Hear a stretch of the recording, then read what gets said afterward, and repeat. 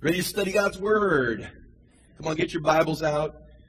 Find 2 John for me, will you please? 2 John, you can go from the back. Revelation, Jude, 3 John, 2 John, and you'll be right there. So just start from the back and find your way there. And we're going to begin talking these next few weeks. I'm not exactly sure how far and how long it will go because as I'm reading through, I'm just getting all sorts of things spinning in my spirit. And so we'll be here at least 4 or 5 weeks.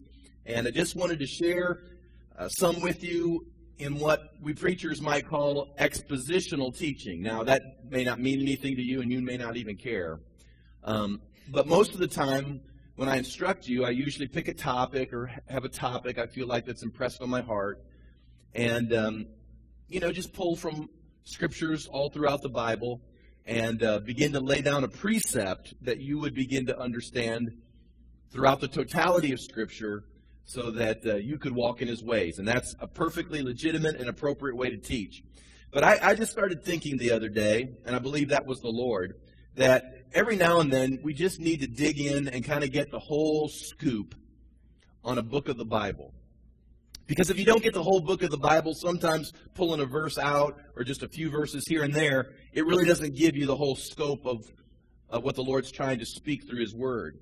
And as I was thinking about that, I'm always wanting to be fresh. I'm always wanting to try to, I'm not Mr. Spontaneous, but I do try to at least be relevant and hear what God's saying. And for me to do a 52-week series out of Romans just wasn't igniting me.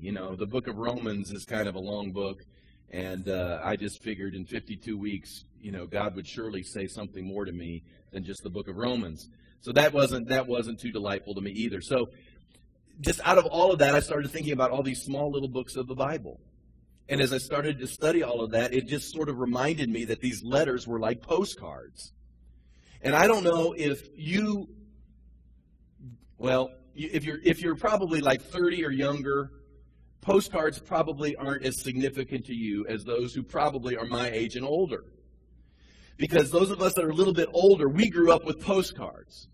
And of course, we also grew up with the U.S. mail. And in this day and age that we're living in, which has, Twitter and Facebook and email, and you can cut and paste. And, I just learned how to cut and paste just, a couple months ago. See, all the young people are laughing, and then all the older people are going, what? I mean, you got your scissors out? No, we're talking about, email, cut and paste, and those kind of things. We've got Photoshop now, and I don't even begin to understand Photoshop. But my era used the U.S. mail, and we used postcards. And the postcard has almost gone extinct because I also found out that you can go to the web, and you can now get web postcards and put it on your email and send it that way. And that just takes all the fun out of going through those touristy shops, and working through all those different types of postcards. And if you've never experienced that, there were postcards that had photos of places where you were, maybe notable places, and you would get one of these postcards, and you'd keep it for a memento, or maybe you'd send it back to your friends or a family member. Let them know where you were, you got there okay, and, you're having a good time. Some postcards were funny, and some postcards were inappropriate. But they used to have these racks and racks and racks of postcards, and one of the things, I remember this distinctly, and again, I was probably just a little kid at the time, but I can remember going with my parents. We would vacation at the Lake of the Ozarks. We had a particular resort we would go to. And at this resort, it was really cool because you had to sort of drive down this hill to the resort area, which was next to the lake. And up on the main road, there was one of these souvenir places. And for those of you that ever wondered what it was like going to the lake on vacation in the Midwest, it was a lot like going to the beach. There is a Myrtle Beach all over America in all sorts of lakes and towns. And that's what it would remind you of, a lot of touristy things. But the cool part about it is that they had this train that was on this cable that would take you up the side of this hill to get you to the tourist shop. And, of course, it had all the trinkets. And, you could go up there and you could get, a Coke or get you a shake or a malt or, French fries or whatever. It was just cool. We basically liked going up and down the hill because you got to push this button and this train car would take you up and down the hill. But I remember just this place being full of postcards, thousands of postcards. And one of the things we were required to do was when we went on vacation, it was like we went to school on vacation. But we had to get a postcard, and we had to send certain postcards back to like our grandparents or friends or whatever the case may be. That was almost expected. Now, do some of you remember that? I'm not looking at the young ones. So some of you older ones remember that. I see some of you nodding. Like you knew you had better send a postcard back. Especially if you went somewhere really cool. You better send back a postcard. And so there's thousands of postcards. You pick out a few postcards. You always took a few stamps that, you could send with the postcard. And you tell your family, you tell your friends you're all right, you're having a good time, wish you were here. And you didn't really. You were glad they weren't there with you. But you got to your destination. Maybe you could scratch in any last minute, but you couldn't scratch in much because a postcard wouldn't but about 3 by 5 or somewhere in there, 4 by 6 maybe. But in our era, and this is really hard for me to say in our era. Back when I was young, it was sort of fun to send and fun to receive. In fact, you just kind of planned on it. Now, why postcards from God? Well, there are these small books, really they're letters, that a couple of the apostles sent off to churches that, in my opinion, qualify as a postcard. They're short letters, short notes that oftentimes I think get overlooked because of really the information that we have in some of these longer, more familiar books. Now, they're called epistles. Everyone understands that when you get into the New Testament, it's called an epistle. An epistle is not the wife of an apostle, all right? An epistle is just a fancy word for letter. You get a letter. And so they'd write these letters, short letters, postcards, to these churches in order to say certain things. You may ask, well, why did they write these short ones when obviously there's a few longer ones there? Well, truth of the matter is that ink and what they called papyrus, there was no paper in those days. You couldn't go down, to the CVS or Walgreens, there in Jerusalem or wherever you were, Smyrna, Corinth, Thessalonica. You couldn't go down to the Walgreens and get you a bunch of paper and write you off a letter and stick it in the mailbox. It's just not how it worked in those days. They did have ink. They had these skins, so to speak, that were called papyrus, but this stuff was not cheap. It was not easy to get a hold of. In fact, to be candid with you, just few people knew how to read in those days. Most communication transferred from one another, mouth to mouth, no postal service. The couriers that they did have in those days that you would give to, you had to trust that they would get that to where it was supposed to go. And then you take into account robbers and thieves and all the other issues to somehow transact postal service in the first century was not as easy as you might think it to be. However, when it happened, and when they could even get little bits of this papyrus, if a short note were possible, oftentimes they would just write off this postcard and send it off to a church in order to tell them certain things they might need to know. Now, keeping all of that in mind, can you begin to understand that if all you had were minimal tools, all you had were a little piece of papyrus, you were going to write something to a church in order to give them some instructions, could we at least deduce from that whatever you penned on that piece of papyrus, it was going to be fairly important? I mean, you just couldn't go on and on and on. You had to get to the bottom line. You had to get to what you wanted to say, and whatever it is you needed to say, it had to be important, and people who received that would receive it as such. Now, we're going to talk about these little postcards. I want you to somehow keep that mentality through these coming weeks. It's not that what God said through Paul in the book of Romans or Galatians or Ephesians. It's not what the longer letters that he wrote might not be just as much important. Certainly, they're just as much inspired. But I want you just to get a sense of that if you're writing a postcard, that whatever you're saying on that thing could almost be underlined and emphasized in such a way that you better hear what's being said. And I just think there's some precepts that begin to leap out of here that will really help us a lot. And so we're going to start with our first postcard in 2 John. There's only one chapter, so turn to chapter 1. And let me just read a few things here. It's an interesting letter. It's a quick read. Listen carefully. It says, "The elder to the elect lady and her children, whom I love in truth, and not only I, but also those who have known the truth because of the truth, which abides in us and will be with us forever. Grace, mercy, and peace will be with you from God the Father and from the Lord Jesus Christ, the Son of the Father, in truth and love." Here we go. "I rejoice greatly that I have found some of your children walking in truth, as we received commandment from the Father. And now I plead with you, lady, not as though I wrote a new commandment to you, but that which we have had from the beginning, that we love one another.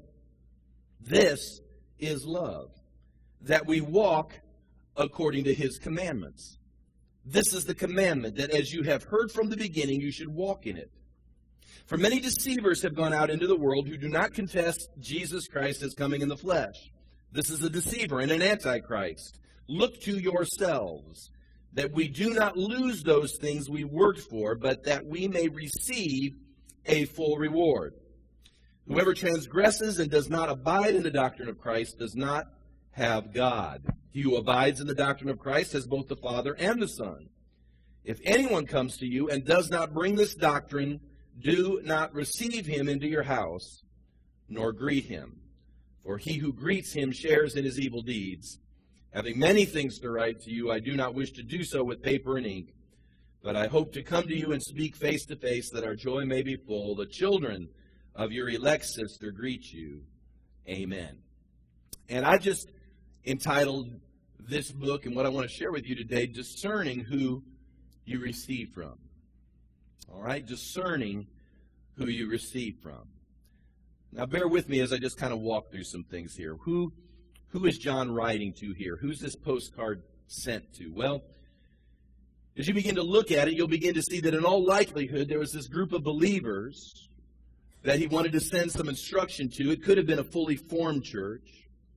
Some have suggested that because he uses the term lady, that it could have even been a well-known, hospitable Christian woman that perhaps needed some guidance with her children. Some have suggested that perhaps it was a woman pastor.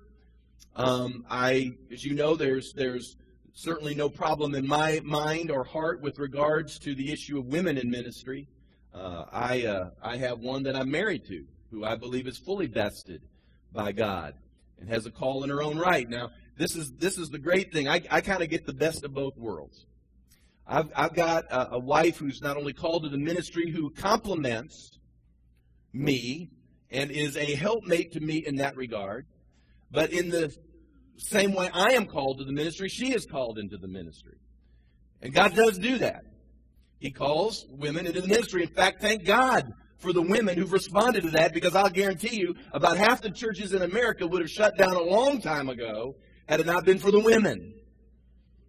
Now, I ought to be preaching to the men on this one. Come on, man. We need to arise. I believe that God loves for men to arise and to provide that leadership. But I'll just share this with the guys. He isn't going to stop because you do. All right? He isn't going to stop. And so certainly this could have been the case. Although as I just began to look at it, I believe that John was probably being a little bit more clandestine or figurative in who he was writing to, and probably not wanting it to be confiscated or something like that. But I think perhaps he was writing to a church, and perhaps he was writing to it figuratively, because we all know that all through the Scripture, the church is referred to in feminine terms. The church, the bride, he being the husbandman, we being the bride. And so God relates to his church in more of the feminine fashion. And as you'll also realize, John tended to have a streak of the figurative in him as he began to write the book of the Revelation, because as you get through the Revelation, you'll begin to see that there's a lot of language and allegory in there that has to be interpreted. And so I think personally he's just writing to a church. Her children are probably her members, and even at the end of this passage in verse 13 where it says that your elect sister greets you as well, the children of your elect sister. I believe in all of this he's trying to say there's a church over here that's bringing greetings to you and just letting you know we know where you're at, we know what's going on, and I'm just wanting to speak to you this way.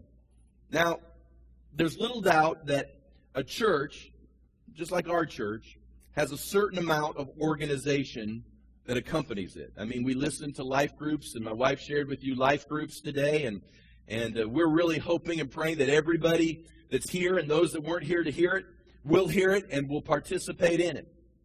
Because truth of the matter is that we can provide certain structure or we can provide certain organization, but the church was meant to be organic in nature, and it was meant to be more like a family than it was like Walmart. That's why all through the Scripture you will find, as writing is taking place and this interaction is happening, that people are referred to as brother and sister. You'll find in the Scripture that Paul will remind them that they have spiritual fathers. He says you have 10,000 teachers, but you don't have many fathers. The Bible tells us that there are mothers in Israel. And literally what that phrase means is that there are spiritual women who I believe probably have some experience and maybe even some age, nothing wrong with that, but they literally become mothers, spiritual mothers amongst the people. You've heard some of this from us as we've shared this with you. You know, we are the pastors, and we found this church, and we provide structure, and we have all the important organization that a church must have. We have a 501c3. I filled out all the forms you have to fill out. I used to have to send out all these forms. Now, praise God, I have Maria, who now sends out all these forms to the IRS, and she gets to talk to the IRS usually about once a month about something. And so we have to do all of these sorts of things, organization, structure, all these kinds of things that we have to do in order to be an entity. But I want to underscore this, and I'm spending time with it, because we were never meant just to be a club. We were meant to be a family. Can I just share this with you? This isn't even in my notes. But in some ways, I have closer relationships to those I go to church with than I do my own natural family. You say, why would that be?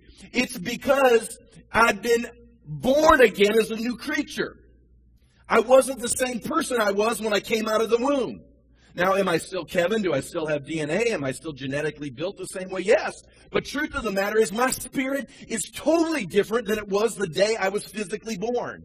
I was born again.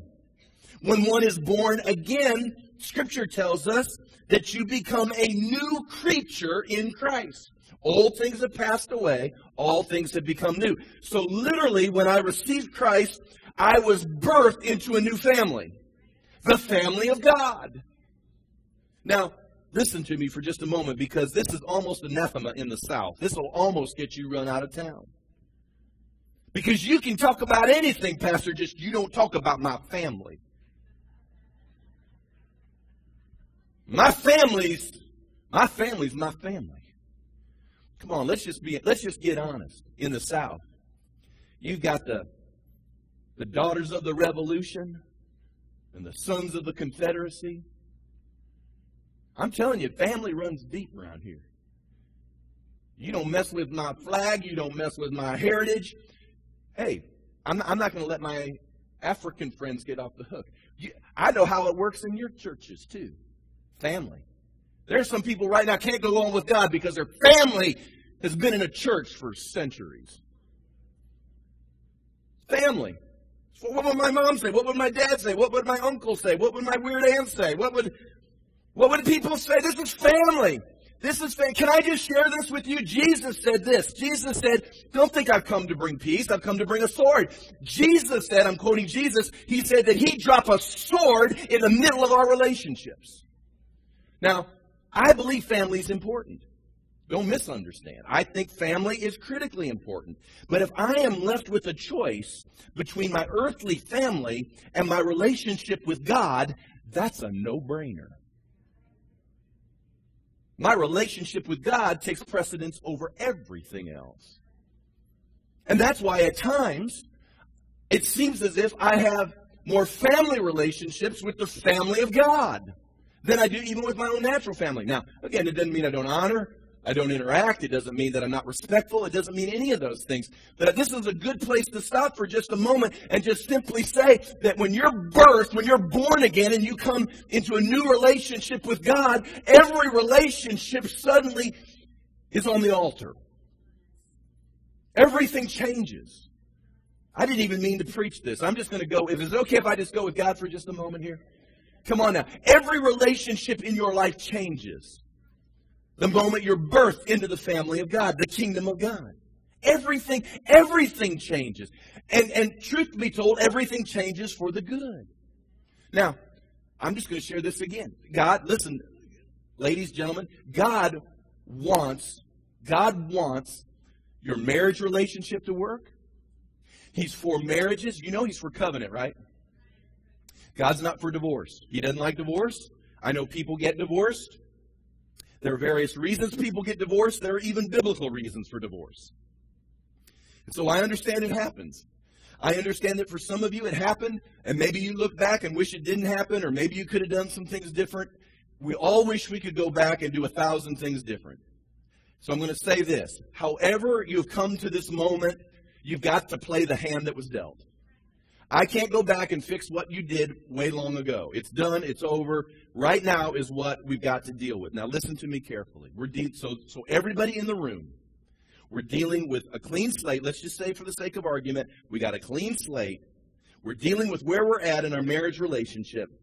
It's the choices we made. It's where we're at. The past is forgiven. I'm going to start doing it right from this moment forward. Listen to me. God is not for divorce.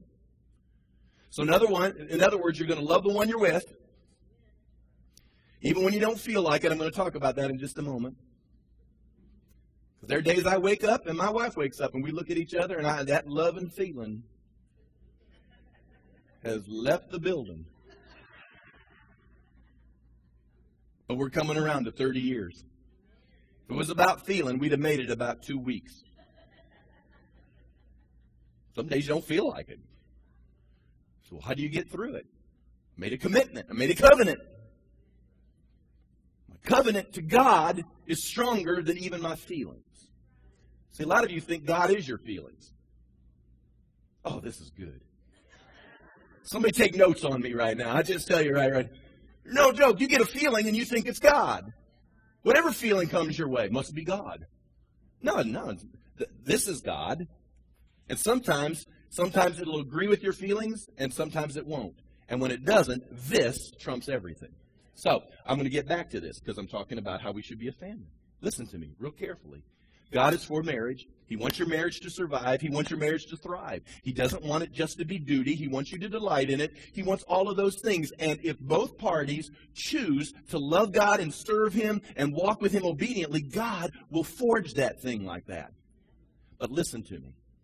For whatever reason, we can't always control what the other partner chooses. Now, I'm just going to use my wife and I. Now, I know this will never happen. Well, I won't say never, but it's highly unlikely this will ever happen.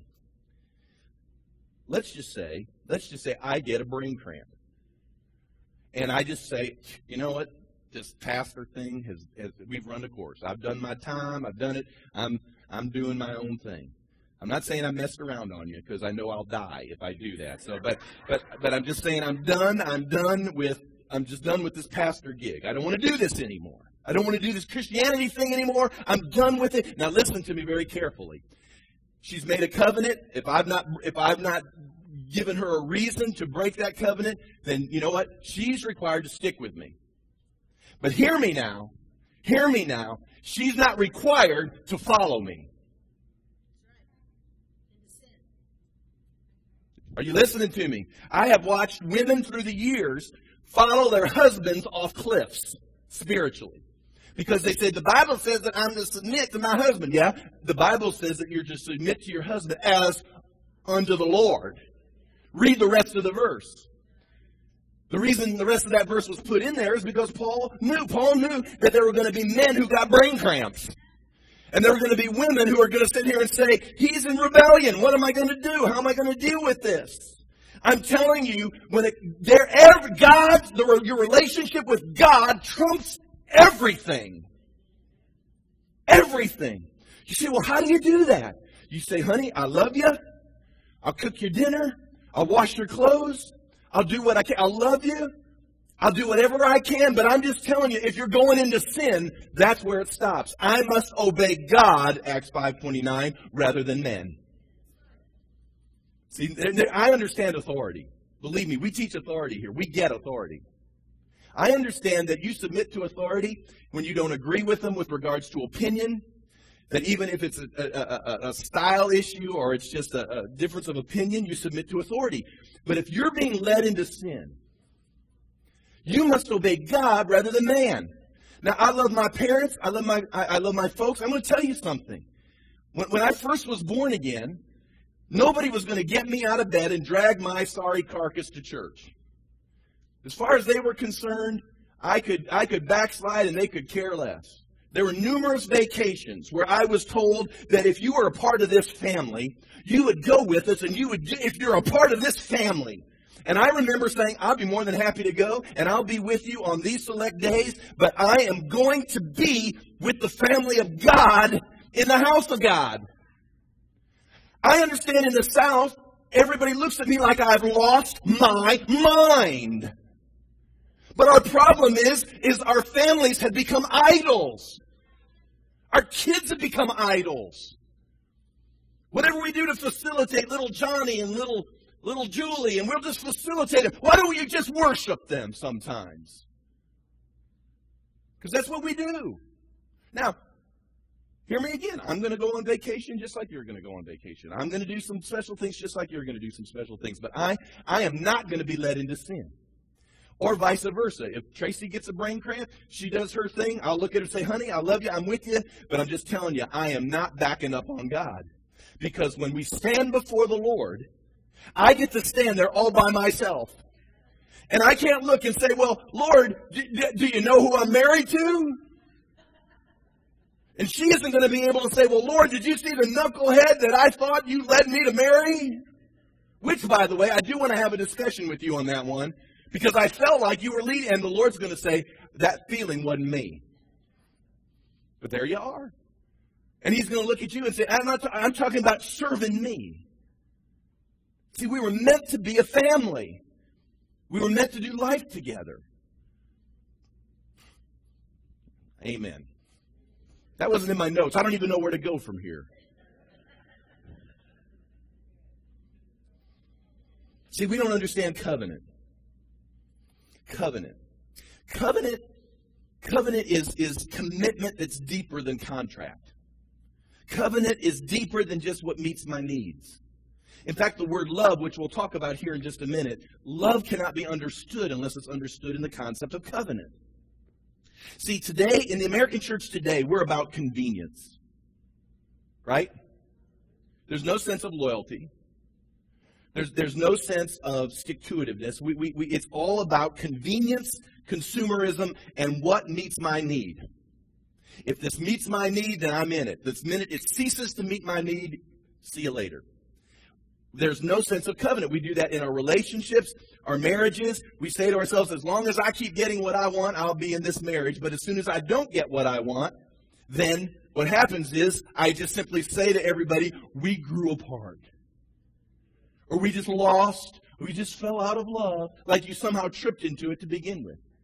Covenant says, I'm here, I'm with you, for better, for worse, for richer, for poorer, in sickness and in health, forsaking all others, cleaving unto only you, for as long as we both shall live. That's forever. You say, well, what happens if I don't like it along the way? Tough. I don't know how else to say that. I don't want that to be that way for you. Can I just share this with my wife? We've heard us testify. There were a few years, probably between year 7 and 15. There were some tough years in there. 20, okay, maybe 20. I mean, there were some tough years. A lot of it was me. Maybe most of it was me. I hate to say that as a man because we don't think it's ever us. But between 7 and 20, there was, and I can't tell you how many times your flesh is going, I went out somehow. Is there some way out? Is there some way out? What? I don't feel. I don't get. I don't want to, and and there comes a moment that you're either in covenant or not. And unfortunately, there probably were days there was duty, honey. I'm sorry. I repent. But I'm telling you something. From year 20 to now year 30, you should have my life. It's been great. It's been a delight. I can't imagine life without you. Now, there may have been moments you say, well, how did you, people look at me and say, how did you get to the place where you love and you can't imagine? You know what? It was 20 years of practicing a covenant. A covenant has that kind of power, but we don't give covenant that much time. We just simply are built on convenience. If it's convenient. I was reading on the front page of my website, server popped up, and I just saw some NBA player is marrying one of those Kardashian girls. I thought to and the whole story was this. They went to the attorney's office to work on their prenup. Can I just say, I don't even have a word of knowledge. That thing isn't going to last a year. What a way to start a covenant? Prenup it. You know what a prenup is? A prenup is, it says, I know we're not going to make it. So we're going to make sure we figure it all out before we even get there. It's just amazing to me. There's no sense of covenant. There's no sense of covenant in the life of the church either. Now, again, that's not to say that there aren't moments, because I understand church life is not exactly like married life. I get that. I understand you follow the leadership of the Lord. There are days that you're being led of the Lord, and God may lead you to a certain place, and there are certain seasons, and I respect that. But I had to come to a place as a pastor. Do you understand? There are denominational systems where pastors stay about 4 to 7 years, maybe. Do you know the average lifespan of a youth pastor? Which, praise God, Pastor Noah has broken this record, so praise God. But it's like 12 months. That's the average stay of a youth pastor. Well, you know why? It's because there's no covenant on either end. There's no covenant in church people. There's no covenant on the end of pastors either at times. And I had to come to the place as a pastor, especially when we were going through all of our challenges, almost a decade ago. If you can believe, it's been almost 10 years. And when we were going through all of those challenges and we were working through all of that, and I looked at people. Now, I'm not talking about organizationally. I'm talking about people. Some of you, looking you in the eye and knowing that a relationship had been forged. And something inside of me said, can you just walk away from that? At what point is covenant important to you as a pastor? It's not just about your future, and it's not just about what you want and where you want to be and your career and your ministry. At what point is covenant important to you? At what point do you say to yourself, I'm going to dig in, I'm going to stay for better or worse, for richer or poorer, in a mall or in my own building, whether I have $5,000 or whether I get $5 million in annual church budget. It doesn't matter anymore. Is there any covenant in the earth anymore? That's what family is. Family has some sense of covenant. Now, even in your earthly family, you know that kids grow up and they leave the household, they get married, and there are natural growth processes. So I'm not twisting this into something weird or controlling. I'm just simply asking you to ask yourself, at what point do you finally ask the question, is this covenant, or are you simply going to move through your feelings all the time? I feel led. I feel moved. Well, some days I'm just going to tell you, I don't feel like coming to church. As much as I like you. There are days I just don't want to be here. I want to just call someone up and say, I'm gone. But is there covenant? Is there a covenant? This is what 2 John is beginning to deal with in the life of the church. Even though I've blown my notes and Jerry's back there, God bless him, week after week, looking at my script and my notes going, where is Pastor? Jerry, God bless you. He's back there and he's just waving. He's just, I don't know. But Jerry's in covenant with me. Hallelujah.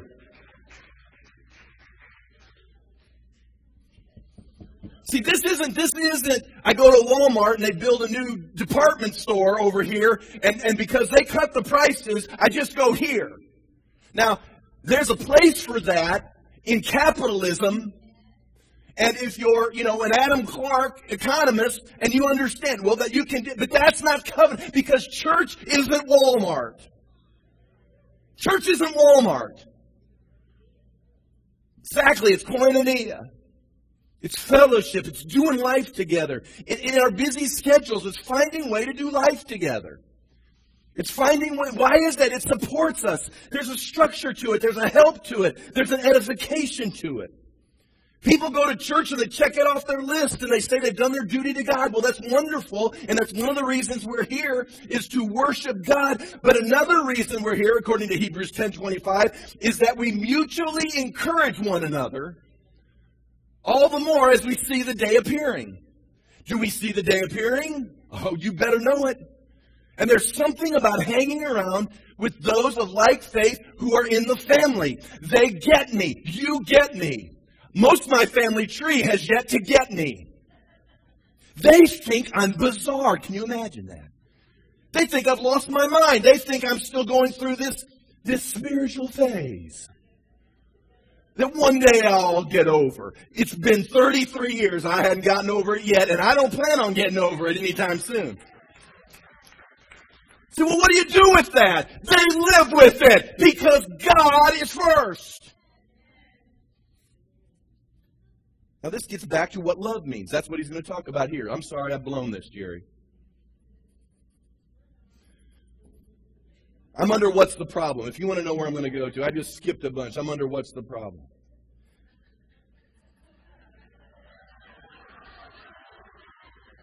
Did something happen that I missed? Like a whole bunch of things. What's the problem? Love. Look what it says here.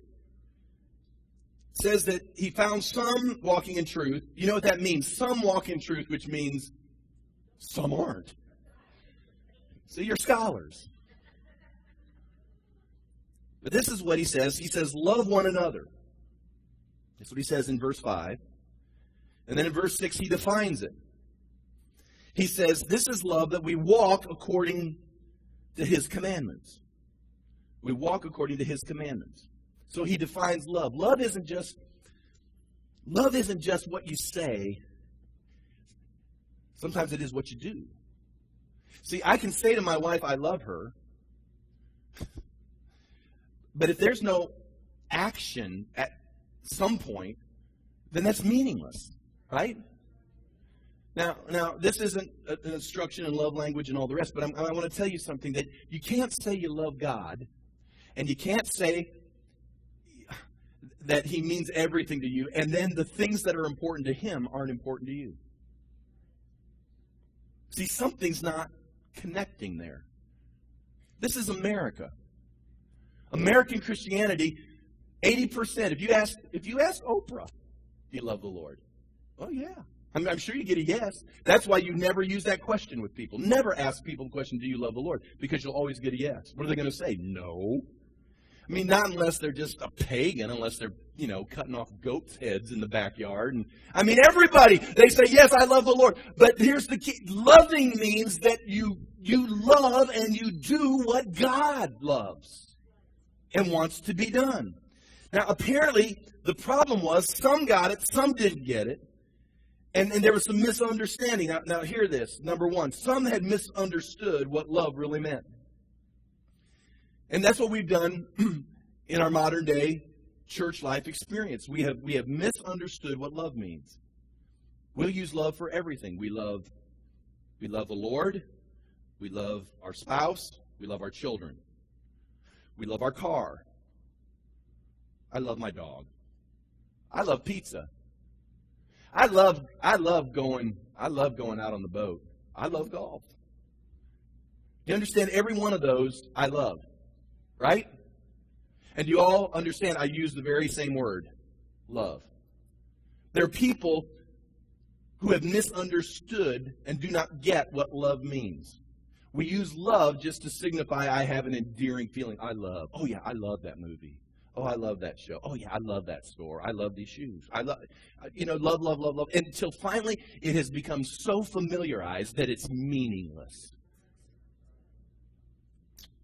And so what happens is that each of us, because we live in an era where everyone defines their terms the way they see fit, we no longer live under consistent interpretation of our vocabulary. That's why you can get politicians who will say what we think is the right words, but they don't mean what we think they mean. That's why we interact with each other and people say certain words. That's why even in relationships you'll hear guys use the term to their potential wife or woman or shack up or whatever it is there. I love you. Well, what does that mean? It means I want to go have sex. That's how they've defined love. And when that no longer exists, then they don't love you anymore. Love. We've messed up what love means. There's a show on television which is called Intervention. And basically it's this show of people who are in certain addictions, and the day has come when the family says we've gone as far as we can go and we're going to have this intervention and we're going to get you some help. And what happens is everybody comes and basically they corral them and bring them to this crisis moment until they finally go to some rehab and get some help. Now, as we watch this as viewers, and as this family gathers around this person to speak into their life, it is easy for us to begin to say they are doing this because they love them. They want the best for them. They don't want them destroyed. They don't want them hurt or harmed. We can see that because we're in our right mind. And even at very superficial levels, we get why they're doing this is because there's been such destruction that has gone on. But let's stop for just a minute, call time out. What is that person who's in the middle thinking? They're thinking, nobody loves me. Nobody wants what I want. In fact, for them, they have defined love as enable me. Support me in my dysfunction. Affirm me in my craziness. And what happens is that when people don't do what you want them to do, they say, you're not loving anymore. When you're not giving me what I want, you're not loving anymore. Folks, we have so warped the concept of love, to the place where we're being enabled in our dysfunctions because we think that's love. It's how that works. How many of you know in church life it works that way? People, I have them come to the door all the time and they're wanting something from me. Now listen, they don't want to connect to a local church. They don't go to any church. But they want money from me. They want something from me. They have no intention of coming to church. They don't want an answer to their problem. They don't want to be pulled out of their hole. They want something from me. And I look at them and I say, I'm not going to do it. And many times I'll get this. What kind of Christian are you? I mean, they'll say it. And I'm sure they've said it in certain venues, and they've watched a pastor or somebody just scramble and go, ooh, well, let me see. You know what I say? I'll look and say, I'm the kind that loves you.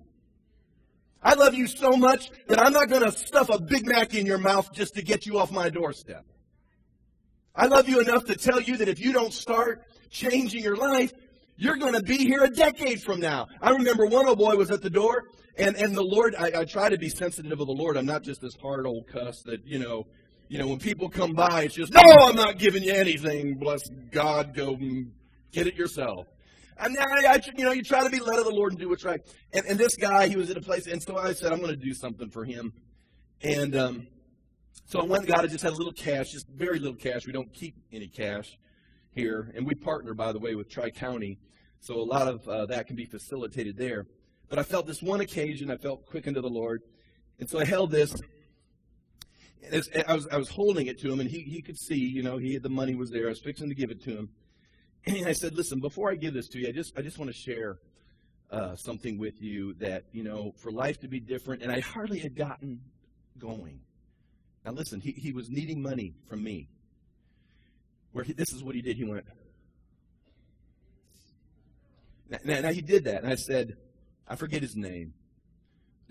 I don't want to use somebody's name here. But I called him by name. I said, listen, that's why you're at where you're at. Right there, my friend. You have a guy like me ready to put money in your hand, and you roll your eyes at him because you don't want to hear. I said, if you could have gotten to where you needed to be, you wouldn't be needing this $7 I'm fixing to put into your hands. If you got life all together so well, why do you need my $7? The point is, you don't have ears to hear. Now, and the whole time I know he's looking at me, he's seething. You could see him manifesting. He wasn't moonwalking, but he was just manifesting. If we had a little music, though, he probably could have. Anyway, I'm getting off the beaten path here. But the whole time, I'm sure he's saying, this guy doesn't love me. And truth be told, I'm the only one he probably met that day that loved him. See, that's the question in your life, all of our lives. To some extent, that's what family is supposed to be. When no one else has the guts to tell you what needs to be said, family can do it. Why can family do that? It's because blood is thicker than anything else. And we've got the blood of Jesus rolling in our veins. There ought to come a place where a pastor can look at his people and say, this is the truth. This is the way. Maybe it makes you crawl a little bit, but I'm not doing it just to make life hard for you. I'm trying to get you to a destiny. Trying to get you into a land. I'm trying to get you to your purpose. And you're too worried about how you feel. And so there was this great misunderstanding that was going on about love. And the problem was there was another group, point two, that were manipulating it. Now I'm going to have to get through this real quick because I'm looking at here. I've done preaching my way out of time. But this is why you got to discern who's around you, because there are people that come to church life. Many people have legitimate problems, legitimate challenges, and they want legitimate help. But there are many people who know that you get around a bunch of Christians and you can work them. You can work them for money. You can work them for just about anything. They'll work the place. Why? It's because most of us in this room have had our understandings of love twisted to where we think if we don't do what they want us to do instantly, that somehow we're not being loving. And that's a lie. That's a lie. But for most of the church, they are easily manipulated. They are so gullible because we've been untrained and untaught as to what true love is. True love isn't me just facilitating your mess. True love is me looking at you saying, I can help you out of your mess if you're willing to put some energy, if you're willing to put some spirituality, if you're willing to listen. Be trainable, be teachable. We can begin to get. I don't just have to pay your light bill. I can get you to the place where you could actually get some money in your savings. If you'll listen. If you'll listen. The church that John was writing to was getting manipulated. Not only were they being manipulated by people who were coming in, they were getting manipulated by false teachers and false preachers. And I'm sure they had them in those days that, if you give me 5 days of bread, God will multiply it back. Give you 50 loaves back somehow, some way. And he's looking at them and said they're deceivers. Actual word for deceiver is where you get the word vagabond from. You know what a vagabond is? It's someone who can't plant. Someone who refuses to root themselves in any one location.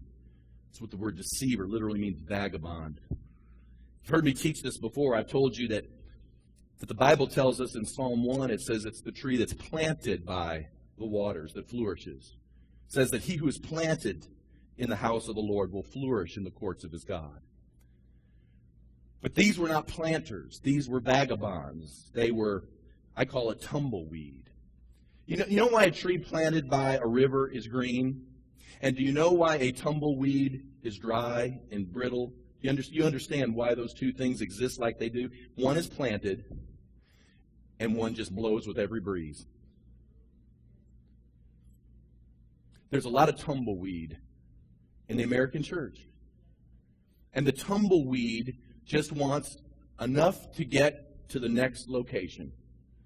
Tumbleweed just wants a little bit more to get to whatever it is Just one more day, one more fix, one more moment, one more light bill, one more. If I could just get through this month, we have got to get to the place, folks, where we're not manipulated by tumbleweed. But we begin to say to folks, here the answer is you got to get planted. You got to get planted. You know why everybody's looking at government to get their needs met now instead of the church? I can tell you why. It's because when you get your needs met by the government, you don't have to commit to anything except to show up when the building opens and sign the paper and then get your check. You can keep popping out the babies. You can keep doing the same things that got you in trouble in the first place. And we just as a government will keep writing checks to people. You come to church and we'll look you in the eye and say, we'll help you through and we may even help you pay a bill or two. But we're going to get you planted in the house of our God, because there comes a place when it's not about paying your next bill. It's about you rising up and making a way in God for yourself. But there were people that were plaguing the church, manipulating the church, twisting the church, until finally John said, these are the three things that you need to look for, and we'll be done. I'm going to just give you these three things, bang, bang, bang, and I'm done. Three things that you need to look for as you just sort of discern all of this. The solution. Number one, you got to examine their beliefs about Jesus. That's what he said here in verse 7. He says, many deceivers, vagabonds, have gone into the world who do not confess Jesus Christ is coming in the flesh. The reason this was important, I can't get into all the Gnostic heresy that was going on in that time. The bottom line is this. What have you done with Jesus? Are you serving him? You say you love the Lord. Wonderful. Are you serving him? Are you walking with him? Where are you connected? Who is your pastor? What are you doing weekly, consistently with him in order to move forward? You got to examine people's belief in Jesus. I'm not taking this just, I love the Lord. I'm a spiritual person. Well, for all I know, your God is your tree and your spirituality is sitting out under it on a shady afternoon. I don't know. But you got to examine. He said you got to examine their belief in Jesus. Number two, he says, look to yourselves. I think I put on the screen, quit being gullible and naive. Literally, look to yourself means wake up. Wake up. You don't have to be cynical, but don't be gullible. Be open to the Lord as you're receiving people into your life, but ask yourself, who's influencing me here? Am I the thermometer? Am I reflecting what's around me? Or am I the thermostat? Am I the one setting the temperature? And we are called to set the temperature. You and I are called to bring solutions and answers. We're not called to reflect anything else but him. And we need to quit being naive and gullible with all that goes on in the American church today. And finally, number three, evaluate their walk in light of their talk. Evaluate their walk in light of their talk. Are they faithful? Are they connected? I was all over the map this morning, but I haven't done this in a long time. Just sort of been moved by the wind. All of this lays the foundation. This is what's cool. It lays the foundation for next week. Because in 3 John, verse 2, this is what he will write in another postcard. He'll say these words. He said, Beloved, I pray that in all things you may prosper, even as your soul prospers. You will never prosper until you get the first postcard down. Now, we'll go to postcard 2 next week, and we're going to talk about prosperity. And some of you in here are called to be handlers of great finance. You say, I don't have 2 nickels to rub together right now, Pastor. I'm telling you, that can change instantly. God is calling people to handle great sums of money and things that can be facilitated into his kingdom. But we aren't going to get that until we understand the concepts here of what it means to really, truly walk in love. Listen, if you love the Lord, then you will walk in his ways. If you love the Lord, it won't bother you if I'm up your tree and shaking it. If you love the Lord and I'm in your grill and I'm talking about you and it's like I put a little tap on your phone and I got you, you won't be mad at me. That's the Lord saying, I'm going to let you love me even more by getting this straight in your life. Amen? Come on, don't lie and say you love the Lord and then go do exactly the opposite. Don't say you love the Lord and don't do what He asks. And we can't say that we love the brethren until we understand that this first starts with our covenant love here, and then we can. And can I just say this? And there will be people who will take what I just said, and they'll hear that, and they'll try to manipulate your heart. Because they'll know you are seeking to do what's right, and they can take it to their advantage. And that's what John said. He said, don't let them do it. Don't let them do it. Don't let them do it. Stand with me, will you? I'm just going to stop. Amen.